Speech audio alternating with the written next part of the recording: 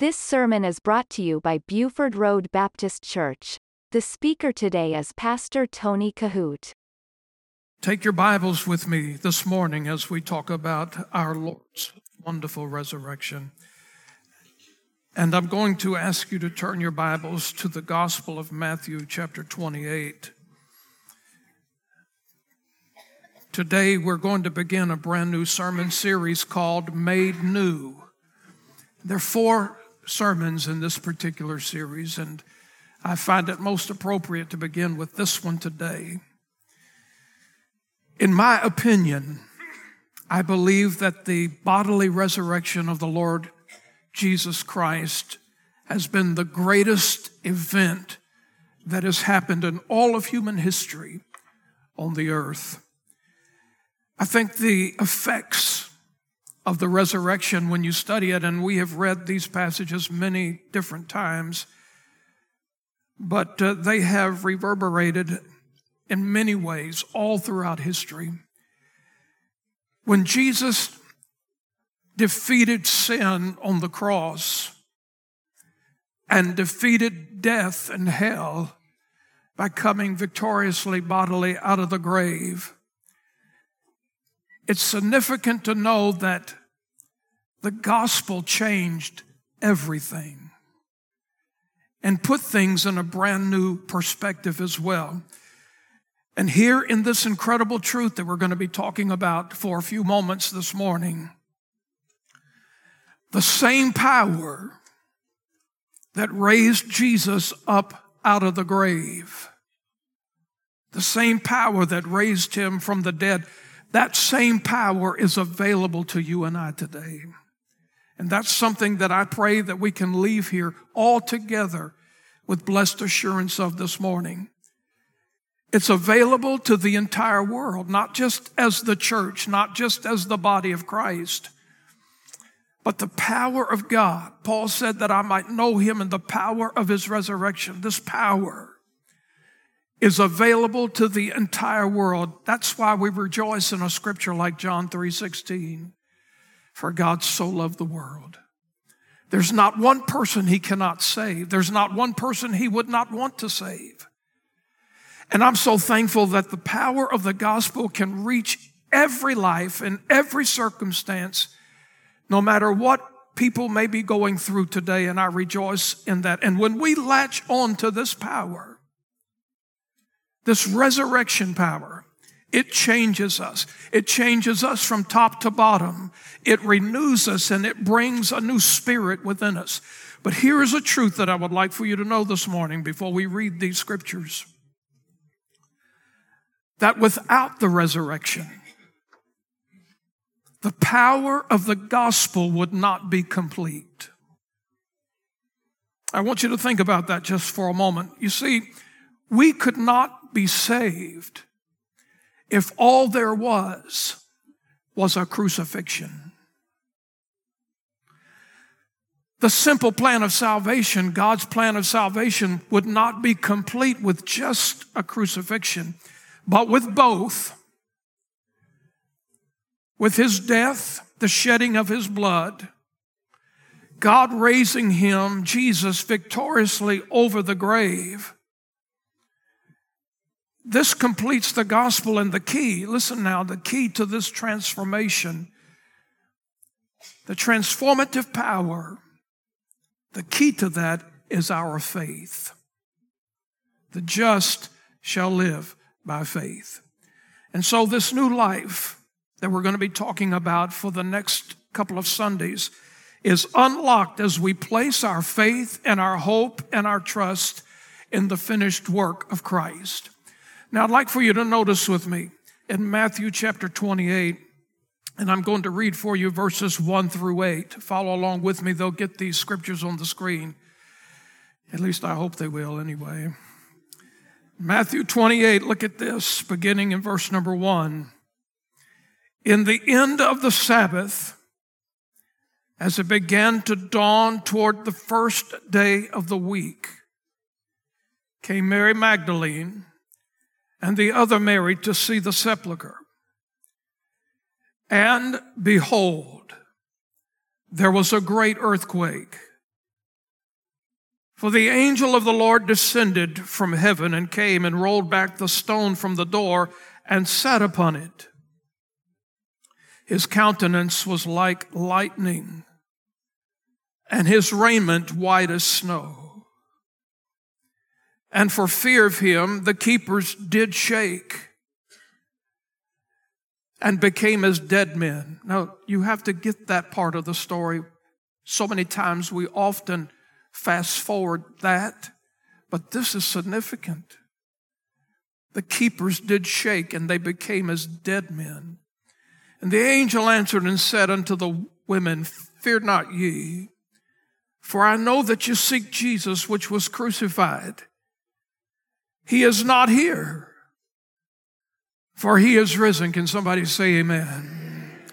As he said, Come see the place where the Lord lay, and go quickly and tell his disciples that he is risen from the dead, and behold, he goeth before you into Galilee. There you shall see him. Lo, I have told you. And they departed quickly from the sepulchre with fear and great joy, and did run to bring his disciples word. And as they went to tell his disciples, behold, Jesus met them, saying, now Jesus is speaking, All hail. And they came and held him by the feet and worshiped him.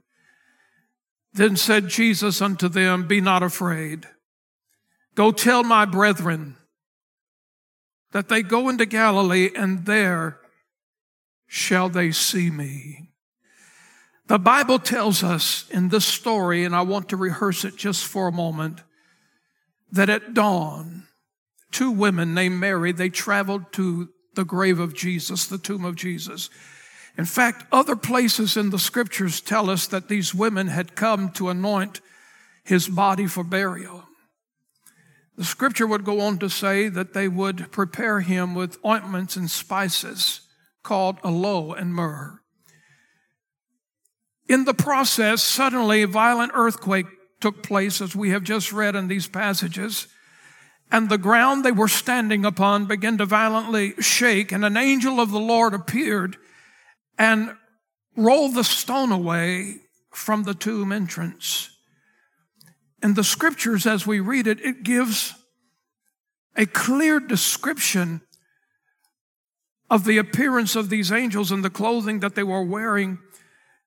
The scripture says, like lightning, bright raiments.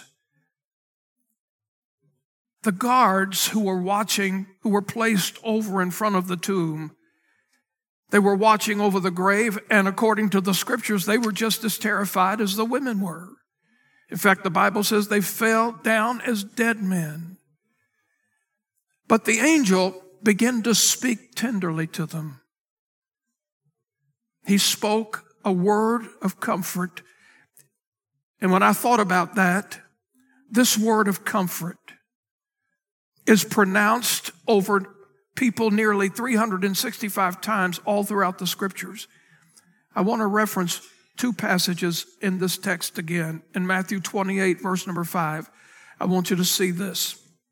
Matthew 28, 5, and the angel answered and said unto the women, Fear not ye, for I know that you seek Jesus, which was crucified. And then look in Matthew 28, verse 10. The word says this, Then said Jesus unto them, Be not afraid. It sort of like reminds me of what took place between the Old Testament and the New Testament. When Malachi the prophet, who was the last writer of the Old Testament, laid his pen down, when God had finished speaking to him, some of you may not realize this, but there were 400 years between the Old Testament and the New Testament. Those are the years known as the silent years of the scripture, where God did not show up in a burning bush. He didn't show up in a pillar of fire. He didn't show up in a fiery furnace. God didn't show up in those kind of ways. It doesn't mean that he wasn't active. It didn't mean that he wasn't busy. It didn't mean that he didn't have things to do. But in that segment of time between the Old Testament and the New Testament, 400 years, known as the silent years of the Bible, God was choosing to work and manifest himself in different ways than signs and wonders. And so when the New Testament, the New Covenant, was unfolding, the Word teaches us that he was now going to demonstrate himself in even greater ways. But here's the thing. Immediately when the New Testament, the New Covenant, it starts to unfold, angels, after 400 years of silence, begin popping up everywhere. And the message that was coming out of their mouth to the people was, fear not, fear not, fear not. You can read it over and over, especially in the Christmas story. And so when I thought about this and how I have entitled the message beginning this series today and 3 more to come, Faith in Christ Makes Us New. And I want to talk about that because it demolishes all fear. You see, Easter is not a time for fear. It's a time for joy. That was the message of the angel. That was the message of Jesus. Fear not, be not afraid. I want you to think with me just for a moment of the millions of people all over the world today who do not have peace in the one that they worship. Out of all the ideologies and out of all the religions and beliefs that this world contains, millions upon millions of people have no peace today. They don't have peace in the one that they worship. But think about this. There are millions and millions of people all over the world today who do not even worship at all. And that's sad. When Jesus gave the Great Commission, he said, I want you to go into all the world and preach the gospel to every creature. And one of the signs of the times is that before the Lord Jesus returns, according to Scripture, the gospel would have penetrated all corners of the earth. I've mentioned this many, many times. You think about the churches that we have from Midlothian Turnpike all the way down to Huguenot Road, and you can just categorize them in different denominations and faiths all along this road. But do you know there are people in our city today that's never heard the story one time, or probably could not tell you the story if they've heard it one time? They are consumed by religion. Many people in our city have religion. But religion is about what you can do. And there are so many denominations today that have built their foundations on what they can do. If I can just work so many hours, if I could just do this, if I could just do that. But I remind you of the Scriptures today. Salvation is not about what we can do. Not of works of righteousness which we have done. That's what the Scriptures say. For by grace are you saved through faith, not of your works. And when a person comes to Christ, yes, it's important that we get busy and that we serve the Lord. We work because we're saved. We don't work to be saved. But in this community that we live in, the city that we live in, and the regions beyond, listen, there are people who are consumed with religion. And religion is about what you can do. But the victory song that we have this morning and the glory of the cross and the power of the resurrection is that it's not about what we can do. It's about what has been done. And that is through the marvelous grace of Jesus. Now, according to the Scriptures, the women, after this initial experience, they ran off to find the other disciples. No longer were they filled with joy that was questionable. Is he gone? Is he there? Is he here? Whatever fears that they had, it was all rested. It was not speculation. It was assurance. They had joy unspeakable at this time. I want to share with you 3 quick points about Easter, perhaps in a way that we've not talked about it before. I could give you all of the story this morning, and you could probably, as many people in here that could stand and tell the story. We know the events. But Easter confronts our fears and offers us joy. And that's exactly what Jesus did on the very first Easter. He said this, don't be afraid. You and I know it both, that we live in a world today that is consumed with fear. All over the world, not just in America, but all over the world, there is a consumption of fear. But one of the things that strikes me is this, that as many people as there are in the world who are dominated and controlled by fear every single day, it's a shame when we think that the church, and I'm talking about the body of Christ, also at times are paralyzed with fear.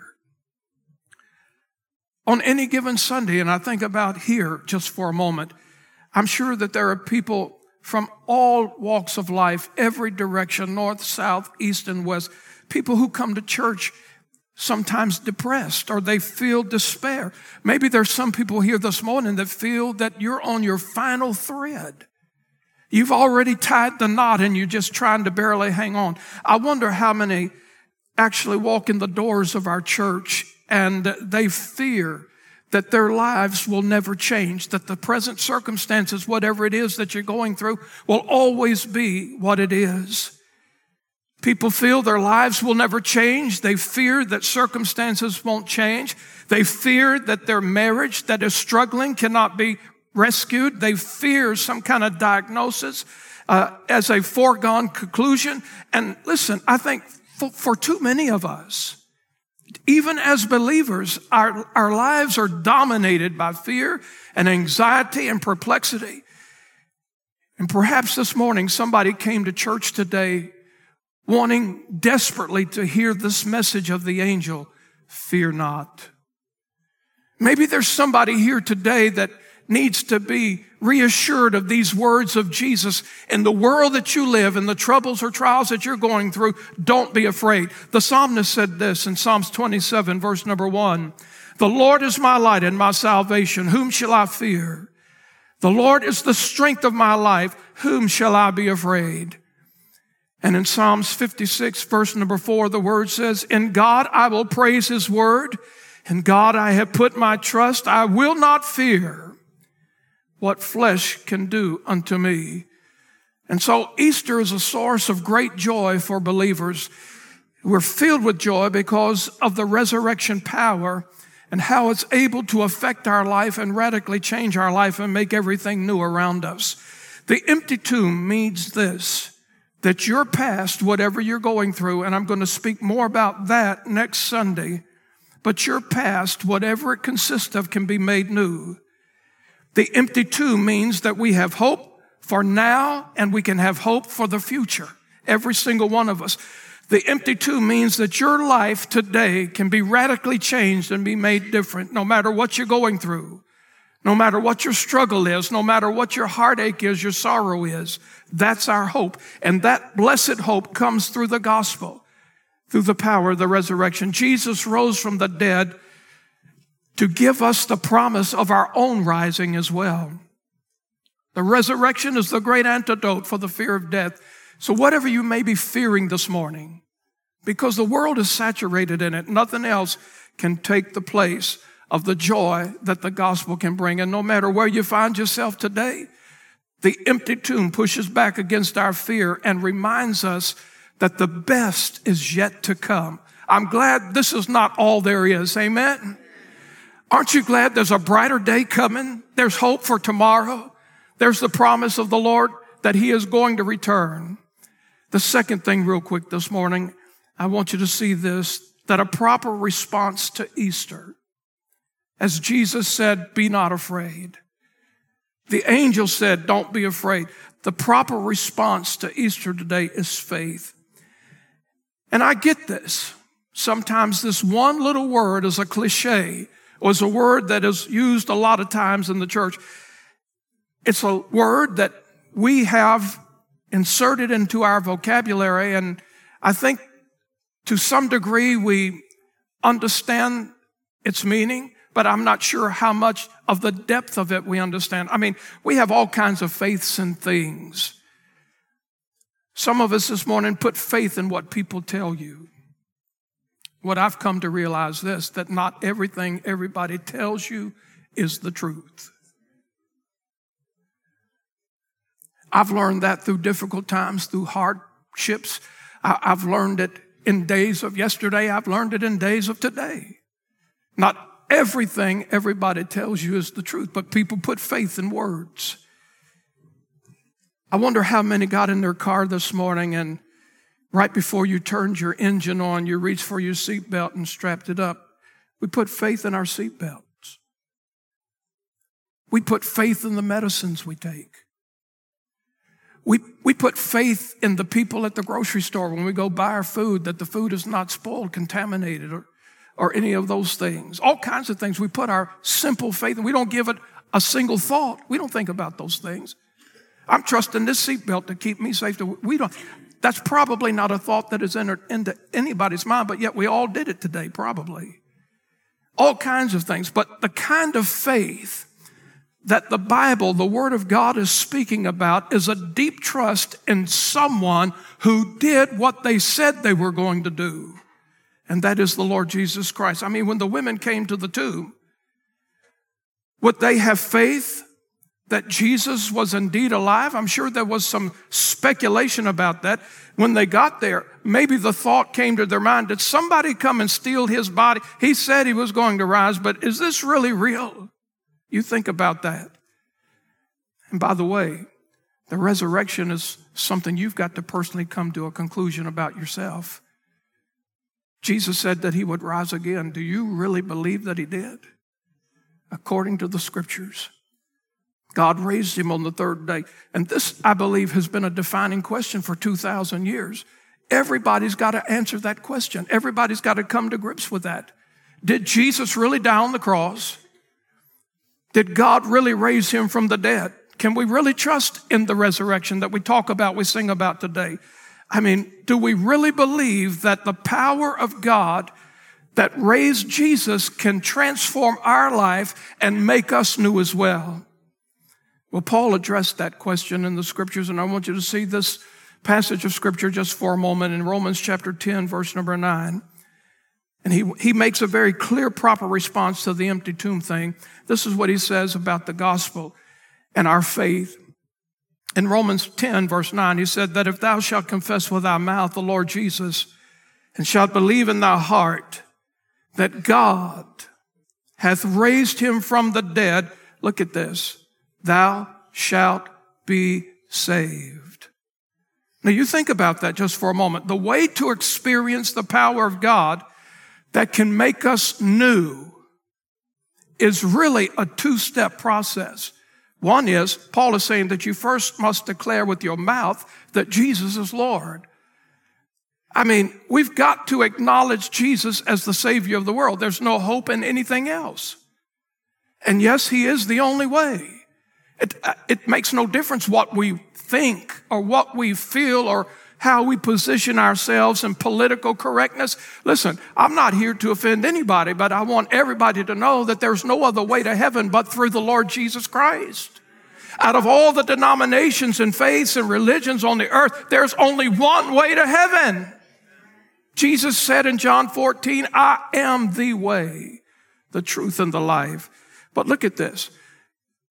Not only do we acknowledge Jesus as the only antidote, the only hope, the only Savior, but we must receive him as our own personal Savior. We've got to invite him in. The second thing is this. Paul says that we must believe in our hearts that God raised him from the dead. That's imperative. You see, our hearts must be convinced through the convicting power of the Holy Spirit, through the power of God, that this is real, that God sent his Son to be the propitiation for our sins. He took my place. He became my vicarious substitute. He died for you. He died for me. He took our place on the cross. And acknowledging that, being convinced of that the power of God is real, that's the first step in intellectual exercise. But the second step is trust, is faith. I think that's why Paul could say with much confidence, for me to live is Christ and to die is gain. And then I want you to notice something Number 3 here. We need to allow Jesus to take the old and to make it new. After the Lord's resurrection, there's an amazing transformation in the lives of the disciples. When they received the word gladly, they were busy spreading the gospel, spreading the good news. And that is exactly what should take place in our hearts and our lives today. I want to show you a scripture that I'm going to make my last point with this morning. But I want you to see this in 2 Corinthians chapter 5, verse number 17, because I think oftentimes we miss the brightness of this passage and certainly the realness of it. We're talking about faith in Christ, and especially on this Easter Sunday, how that makes and can make everything new. Paul said it this way, therefore, if any man be in Christ, how does a person get in Christ? You're not born in Christ. You can't work your way into Christ. How does a man get in Christ? If any man be in Christ, we call upon the name of the Lord according to the scriptures, and the word says, and thou shalt be saved. If any man be in Christ, look at this, he's a new creature. Old things are passed away. I want to share something with you about regeneration this morning very quickly. Behold, all things are become new. Paul said that when people put their faith in Jesus, that they become new creations. I got to thinking about that. The first creation took place in the garden, way back in Genesis. God created humankind without sin. He placed them there to exist in a perfect relationship with Him. And then the Bible says that after a period of time, sin entered into the world. It broke everything. It put humanity in despair. Man could no longer walk freely and comfortably and at peace with God in the garden. That's why Jesus did what He did. That's why He came to die. That's why God raised Him from the dead. And what is so interesting is that the body of Jesus is laid in a tomb in a garden. This garden thing, a couple of years ago, I preached a series on Wednesday night, Meeting God in the Garden.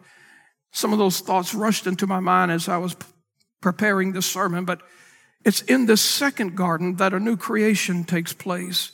According to the scripture here, all of our old ways of living are replaced with new ones. Now, this is going to affect a lot of people in heart today, and I pray that you will take it to heart. When we ask the Lord Jesus to come into our heart and to be our Savior, He doesn't perfect us to the place where we no longer sin. We will sin until the day that we get a glorified body. But what He does is this. There's a transformation that takes place within all of us when we accept the Lord as our Savior. I mean, He makes us a new creation. He radically changes everything about us. He doesn't make us perfect. He gives us conviction. Let me share with what I mean. Back in the late 60s and the early 70s, there was a movement being birthed in California out of a ministry called Calvary Chapel. Now, I'm not a big fan of that. I'll tell you why in a minute, but it existed. The pastor back in those days, his name was Chuck Smith. He was the founder of the original Calvary Chapel. He had just a handful of people. By the way, there's a new movie out about the Jesus people, the revolution that took place in the late 60s and 70s. I don't recommend it. Some movies I do, this one I don't. But anyway, back in those young years, there was a movement coming out of Calvary Chapel in California, pastored by Chuck Smith, who had just a handful of people. But then this radical individual came along. His name was Lonnie Frisbee. Lonnie Frisbee was of the hippie movement, which was running strong back in those days. And he had this charisma about him that he did have an influence on all of the hippie scene that we just have in our distant memories. And he would bring in, this thing just started to erupt. about the same time that this was happening, there was a great preacher by the name of David Wilkerson. I don't know how many of you ever heard of David Wilkerson. They made a movie about him, The Cross and the Switchblade. And he was a great preacher. David Wilkerson had come on the scene with a great ministry about the same time that Lonnie Frisbee and these Jesus people were being birthed in California. And the message of these Jesus people, back in my day, they called them Jesus freaks. But maybe you know what I'm talking about. You've heard the statement. It was an entire cultural movement. And what the message, this is why I'm so against it, because I want to explain something to you about if any man be in Christ, he's a new creature. Old things are passed away, all things become new. And how this thing of regeneration works. When this was taking place in the 1960s, the message from these people were this. You can follow Jesus. You can follow Jesus anywhere. And while you're following Jesus, you can still smoke your weed. You can still take LSD. And somebody might say, well, that's the kind of Jesus I want. But in all seriousness, that's what they were doing. They were living their lives as if nothing mattered. Nothing happened. In the Old Testament, the word says that the people were living and did as they well pleased in their own eyes. And that's what this movement back in the late 60s, early 70s was all about. Follow Jesus, but live like you want to live. David Wilkerson stepped up and he said, I'm going to challenge that. And so he debated these Jesus people. Maybe you've read about this. There were 4 predominant individuals in that debate. And David Wilkerson said, listen, I don't get the message that you're pushing. He said, the way that I see the scriptures, that if you accept Jesus Christ as your personal Savior, He doesn't make you perfect, but He radically comes in and changes your life. Which means this. The things of the world, God sets apart within this thing called the new birth. That's why it's called the new birth, being born again. God sets apart the motivation of what we do now as believers and then what compared to as what we did when we were lost. When a person gets born again, the Holy Spirit comes in and He gives us a different motivation. He gives us a new drive. He gives us a new passion. He doesn't make us perfect, and we still will sin. But we are no longer governed by sin, motivated to sin. Think about sin. Think about all this stuff we can do. Now, the Jesus movement back in the late 60s and early 70s, that's not the message they were putting. They were saying, listen, you can follow Jesus and do all you want to do. It's just love Jesus, love Jesus. I agree with that message. Love Jesus with all of your heart, with all of your soul, with all of your mind. But this is the thing that I want you to understand. When Jesus comes in, if any man be in Christ, the blood of Jesus, the death on the cross, the power that God raised Jesus from the dead. Listen, God, through the process of regeneration, God does not just clean our old nature. You got to think through that. God gives us a new nature. Doesn't just clean up the old one. He gives us, well, hey, isn't that what the word says? If any man be in Christ, he is a new creature.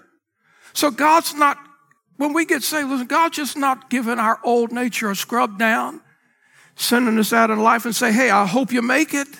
No. When he comes in, it's a transformation. He makes all things new. He gives us a new thought process. He gives us a new vocabulary. We don't talk like the world. We don't act like the world. That doesn't mean we're perfect and that we'll always score a touchdown every time we open our mouth everywhere we go. That doesn't mean that at all. But when a person is truly born again, listen, things of the world, we're not governed by those things anymore. We don't just live loose and free and just say, follow Jesus and do what we want to do. The Holy Spirit comes in. He gives us a new nature. We're governed now by the Spirit of God, not by the old flesh. And when that happens, the thing that we have now that we didn't have then is the power of God that brings great conviction through the power of the Holy Spirit. God, the Holy Spirit, will say, in the weakness of our flesh, no, stop. Don't do that. When we were governed by the flesh, we had no regulator at all, but sometimes a weak conscience that kicked in every now and then. So the thing that I want you to understand is this. The power of the blood, the power of the resurrection, is much more than saying, I'm a Christian or I'm going to follow Jesus. Easter makes all things new because, yes, the blood and the empty tomb. And when a person receives the Lord as their own personal Savior, again, I want you to get this. God doesn't just give our old nature a rub down, a shake up, a shower. He gives us a new one. And when he gives us a new nature, it changes everything. You listen to Pastor Tony Kohout. For more information, visit our website at BufordRoadBaptistChurch.com.